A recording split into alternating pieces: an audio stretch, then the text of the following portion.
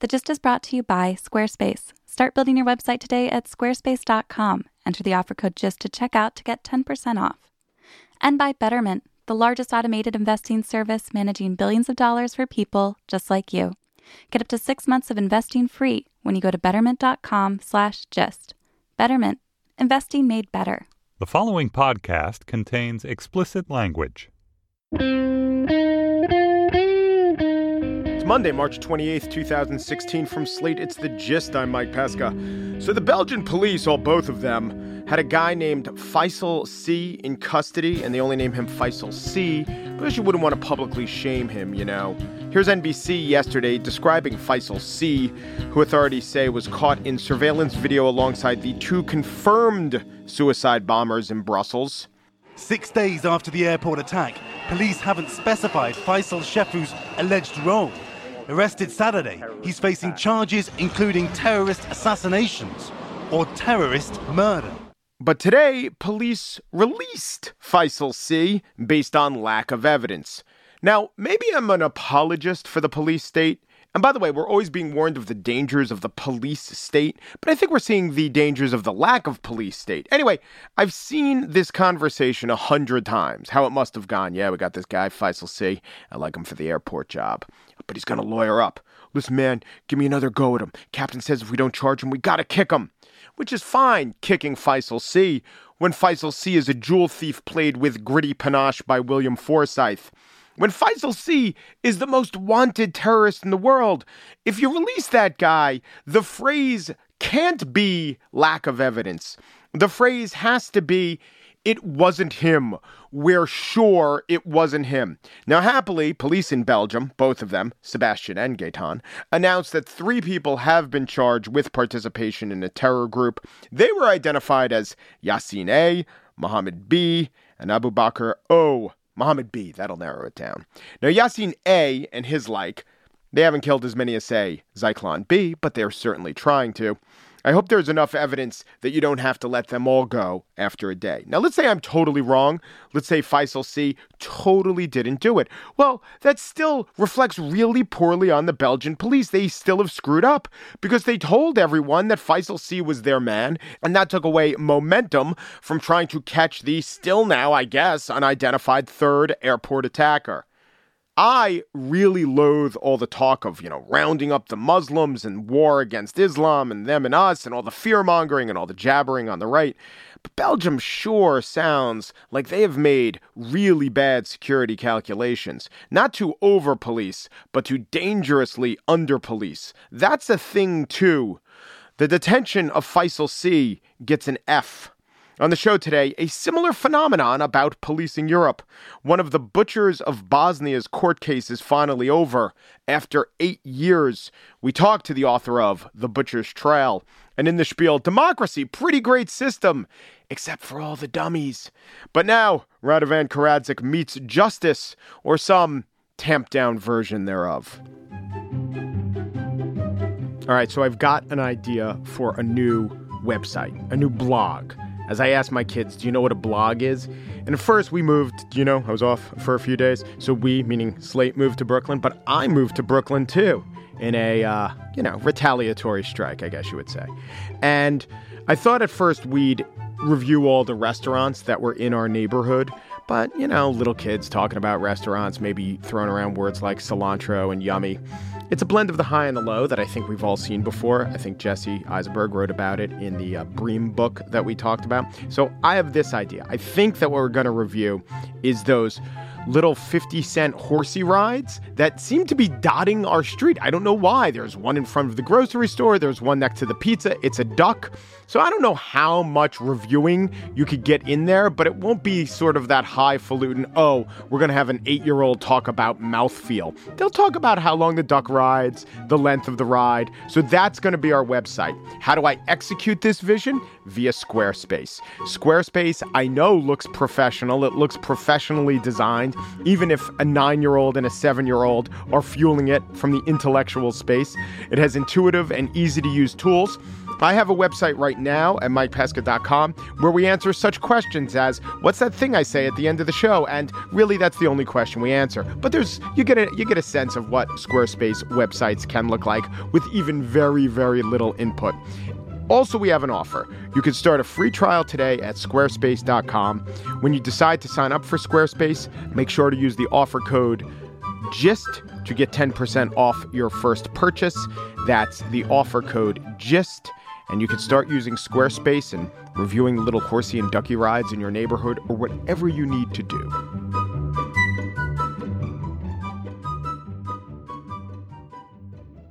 The Bosnian War lasted from 1992 to 1995. The trial of one of the main malefactors in that war, Bosnian Serb leader Radovan Karadzic, lasted twice as long, but last week it ended. Guilty of genocide. They termed it ethnic cleansing. He drove the slaughter of 8,000 people in Srebrenica. Before we talk about Karadzic, who is serving 40 years in prison, which is to say a life sentence for the 70-year-old, let's talk about who he was and who he became. Joining me now is Julian Borger, the diplomatic editor for The Guardian, who covered the war in Bosnia, and he returned to the Balkans to report on the Kosovo conflict as well. Hello, Mr. Borger. How are you? Good. Your new book, The Butcher's Trail, How the Search for Balkan War Criminals Became the World's Most Successful Manhunt, is your account of how they nailed him. So who was Karadzic, and how did his separation of powers with Serb leader Slobodan Milosevic work?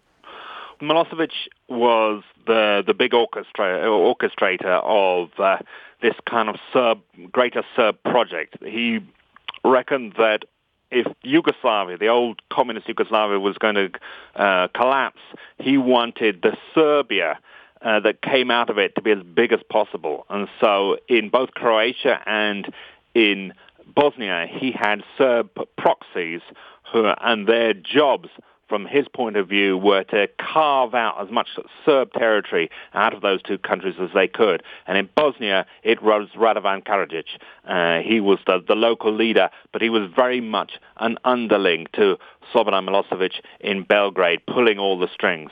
But it was his viciousness and choices that he made. Had he made other choices, yes, we understand it was a war and this was part of his defense, but it was conscious choices that he made that led to genocide. Yes, absolutely. I mean, the whole idea of this Serb Republic that he carved out of Bosnia was based on the idea of ethnic purity, and that meant ethnic cleansing. And that was really a euphemism for the use of terror, mass killing, mass rape to terrorize, to drive out non-Serbs, the Croats and the Muslims. So after the war ended, the Bosnian leadership essentially goes free. To some extent, they flee, but they hide in plain sight. So could you talk about who Karadzic became? Right. Well, Karadzic, he hung around for the first couple of years after the peace because the NATO commanders who went into Bosnia to keep the peace didn't want to get involved in arrests on behalf of the Hague War Crimes Tribunal. So he lived free for a couple of years. Then when they started getting interested, when they started going after him, he went underground. He ended up, after a few years, in Belgrade, eventually ran out of money, and so came up with this idea of disguising himself as a New Age guru, a sort of spiritual healer, and did very well at it. He really hid in plain sight. He even had a franchise for selling vitamins for a Connecticut-based company, and he appeared in conferences and seminars and had quite an active practice. And people went to him, and no one in all this time recognized him. He had a big bushy white beard, a kind of top knot on the top of his head, tied up with a black bow, and he looked so otherworldly that no one was able to look into his eyes and see this well-known fugitive that everyone was looking for in the region. It was quite an extraordinary feat, really. Now, you paint a picture of him literally sitting near a picture of himself when he was his old self under his own name.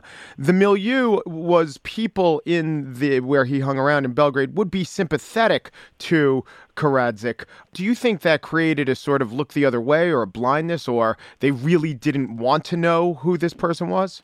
Yes, he went to this bar, the Lula Kucha, which means the madhouse, and it was full of old Bosnian Serb nationalists and Montenegrins and people slightly sort of outsiders in Belgrade. And it was a nationalist bar, so they had pictures of Karadzic and his military commander Mladic up on the wall, but he came in as this New Age guru who lived nearby. His cover name was Dragan Dabic, and he would not just sort of sit on the sidelines, but he would take center stage and play this sort of single string fiddle that they play in the Balkans called the guzle, and everyone would crowd around him, and he would sing these ballads, and all of them expressed complete shock when it came to light that he was Karadzic, because they were big fans of Karadzic. But again, this sort of cognitive dissonance, because there was no expectation of seeing them there, they looked into his eyes and didn't see him. They saw who they thought he was. Nationalism in Serbia was always somewhat popular, and there wasn't always the willingness to look within, to reconcile, even to offer up the clear architects of genocide, even to say, sometimes what happens is the people will say, well, okay, that horrible, those bad apples, we'll say they were the criminals, but absolve ourselves. But it seems to me that in Serbia, there was much more protection of these criminals than you'd find elsewhere. And so I guess my question is, how much did democracy, the will of the people, impede justice in this case? It was only when the population decided for a few years we've had enough of nationalism, and they elected someone who they thought would help get Serbia into the European Union and bring a better, more prosperous future. And so they voted pragmatically for this guy, Tadic, who eventually led to the last sort of roundup of Karadzic, Mladic. And the hope was this would get Serbia into the EU. But since then, because the EU is less attractive and because it didn't succeed in any kind of immediate Serbian accession to the EU, there's a certain amount of disillusion set in, and nationalism once again is to the fore in Serbia. And certainly the main response when Karadzic got his verdict the other day was one of victimhood, a nationalist response that this yet again showed that the world was against us and that we are ultimately the victims of what's happened in the Balkans. So that moment of hope, that moment of pragmatism in Serbian politics has for the moment passed because it didn't lead to immediate results. Wait, would you say to this day that Radovan Karadzic is still more popular in Serbia than not? I would say so. I mean, he's not personally popular. He's seen as being corrupt, as having led certainly the Bosnian Serbs into military disaster. But when he has managed during his trial to portray the trial as against Serbia and against the Serb nation, which it did to some extent, then the feeling of solidarity when he got the verdict that this was all part of an anti-Serb conspiracy. But although he himself hadn't been that popular, he's become more popular because he made himself this kind of Serb martyr, and this has kind of resonated with a sense of Serb victimhood. Yes, we see that oftentimes with victims on trial. I'm watching a TV show about the O.J. Simpson trial, which plays on some of those themes. Now, I wanted to ask you about the length of the trial. At what point is justice delayed, justice denied? Because the Milosevic trial lasted 4 years. He died in dock. This one lasted 8 years. Is that too long? Yeah, I would say it was too long, especially if you add on the 11 years or so that he was on the run and living free. So it's 20 years now since the end of the war. A lot of the people who suffered the greatest losses, have died. Certainly, although there was a certain sense of grim satisfaction at the end of it from some of the survivors and victims' families, certainly justice in Bosnia looks more like a glass half empty than half full. People feel all the justice that has been denied in all the years that have gone by where these people have gone without true judgment. But if you ask any of them, would it have been better not to have the court in the first place? None of them would say that. They would all say, well, it is definitely better than nothing, but they would have liked justice to be swifter, for the sentences to be harsher, and so it's kind of left everyone feeling dissatisfied. The Serbs feel they've been victimized. On the Bosnian side, they feel that justice has been half-hearted. So the whole experiment in justice that the Hague War Crimes Tribunal represents has not left anyone in the region feeling that justice has been served for them. Right, because one of the reasons why the trial lasted so long is the people who are behind the trial would argue, well, that we have to thoroughly document. These are huge charges. We have to, here in America, we have the expression dot our I's, cross our T's. And yet, as you point out, that by playing the victim, he becomes a martyr to his own people. It doesn't even go far to convince his constituency that this was thoroughly done. It just took a long time. They are still going to appeal because of the nature of the trial, that some facts and some witness testimonies were entered into the court record from other trials from the Hague War Crimes Tribunal, and so they're saying that itself is unfair. Yeah. So although they were given a lot of time and are able to summon all the witnesses and present all the documentary evidence they wanted, they're still saying that by its nature the trial was unfair. And so we're going to go now, after all this time on trial, into an appeal process, and that's going to take another 3 years at least. Yeah, and let's talk about the sentence, because it was 40 years. I know the death penalty is not possible in these trials. It is now no longer an accepted norm in Europe. I mean, you were talking about the EU. You can't even become an EU member if you have the death penalty as a provision in your country. And yet 40 years, just that one massacre, not all of his crimes, because he was convicted of other things, just Srebrenica with the 8,000 victims, it works out to 2 days per victim. To Bosnians, it doesn't make any sense at all. I talked to some of the lawyers at the tribunal, and they said actually because life never really means life in European courts and the European penal system, by putting 40 years on, he'd probably get more time actually spent in jail than he would have if it had been a life sentence. But that's kind of lost on survivors and victims' family who just, for them, the word life was the important thing they wanted to hear, and to hear a time limit being put on his penalty was very hurtful for them. They felt that it was, as you say, valuing every life lost very cheaply. I will say, if he lives to be 89 or 90 in jail, maybe those vitamins really did work. Okay, I want to ask. People live very well in because you've got to imagine this is a very good health system. Yeah. And one of the former inmates of the prison there said to me that if their own children had gone looking for an old folks' home for them in their own regions, they couldn't have done better than the Schwenningen jail in The Hague. Julian Borger is the diplomatic editor of The Guardian. He is the author of The Butcher's Trail, How the Search for Balkan War Criminals Became the World's Most Successful Manhunt. Thank you very much. Thank you. If you're looking to get your financial house in order, or even to turn your financial rental apartment into an actual house, Betterment might be for you. Betterment is the largest independent automated investing service for over 145,000 customers. It manages close to $4 billion a year for people like you, people who are familiar with the internet, people who don't necessarily need to go to a balding man's office to have him say to you, have you heard about diversification? Maybe you've heard about diversification. Maybe you'd like to hear more about it via a cyber-type interface rather than balding guy in an office. Anyway, it's never too late to save for retirement, to think about your financial goals. And by doing a toe touch into Betterment, you get an idea of where you can go, where you can take this, maybe what you've been doing wrong. They offer some advice, they offer some services, and we've got a deal for you.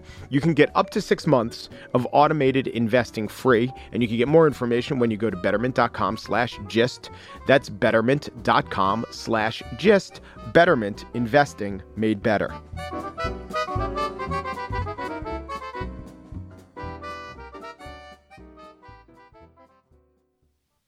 And now the spiel, it's a hell of a hole. Democracy is a pretty good system. Democracy, it's good for you and for me. Democracy, it's a pretty good system, except when the voting public is a bunch of retarded gorillas. So I've been reading about this feller, this Donald Trump guy. Have you seen this? You've been reading about him? And Donald Trump does, in fact, say this. I will be the greatest jobs-producing president that God ever created. Which is why conservative scholar Charles Murray defined Trumpism on the PBS NewsHour like this. Trumpism is the expression by the white working class of a lot of legitimate grievances that it has with the ruling class. Everything from the cultural disdain that the ruling class holds the working class in to the loss of all kinds of manufacturing jobs, the importation of low-skilled labor, all the ways in which, if you're a member of the working class, you have, over the last 30, 40 years, been screwed. So that's one way to present the story, right? You say, if you think that Trump's appeal is all about xenophobia and racism, well, there are some very real economic anxieties at play. But there's another equally prevalent story that goes like this. If you think Trump's appeal is all about economic anxiety, well, there is some real racism and xenophobia at play. And guess what? They're both right. They're all right. People have a right to be anxious. People also have a right to be racist. And the problem with democracy is that we seek to actively instill the first feeling, and then we get all upset when it manifests itself in the second.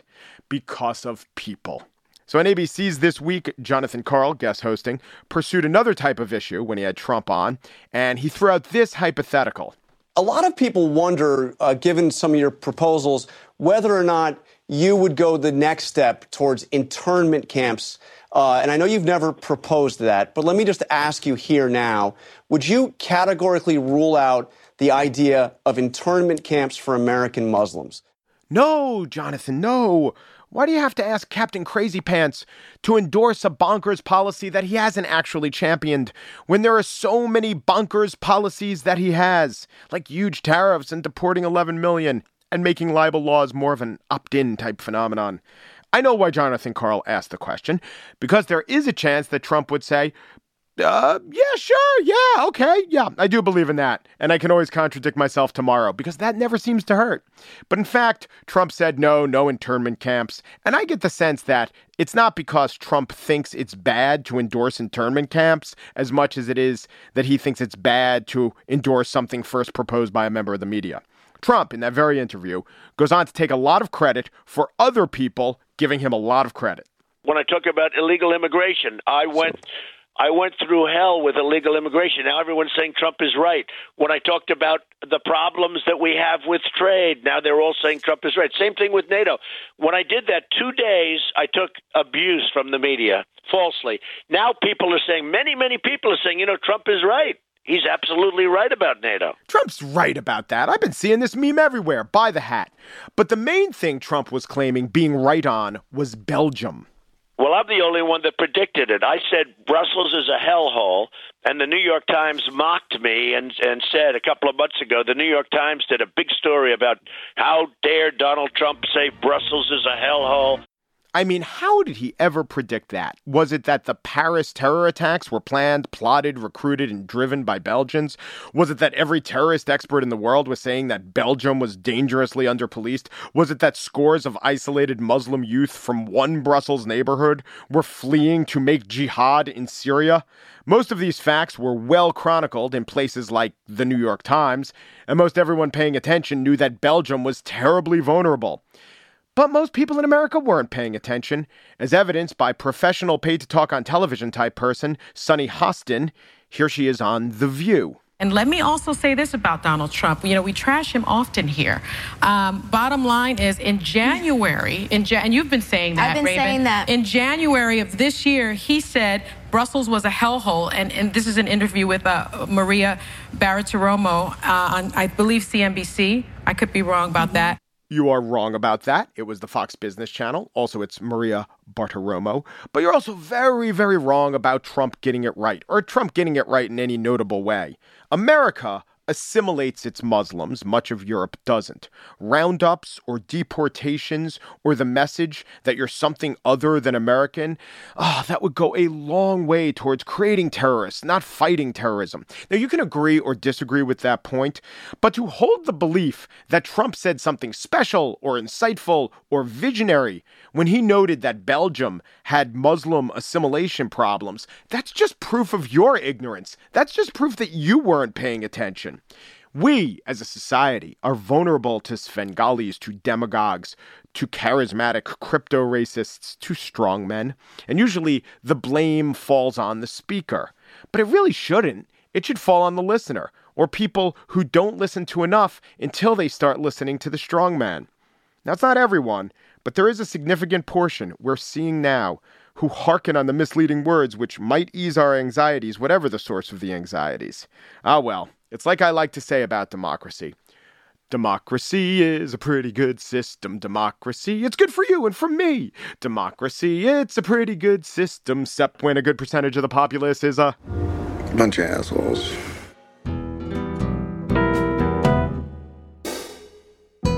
That's it for today's show. Andrea Salenzi, just producer, always on the lookout for a bunch of gypsies, tramps, and thieves, except for the gypsies. They're just the Roma people. They deserve respect. Steve Lichtai, executive producer of Slate Podcasts, warns against a bunch of the sorriest excuses for ball players he's ever seen.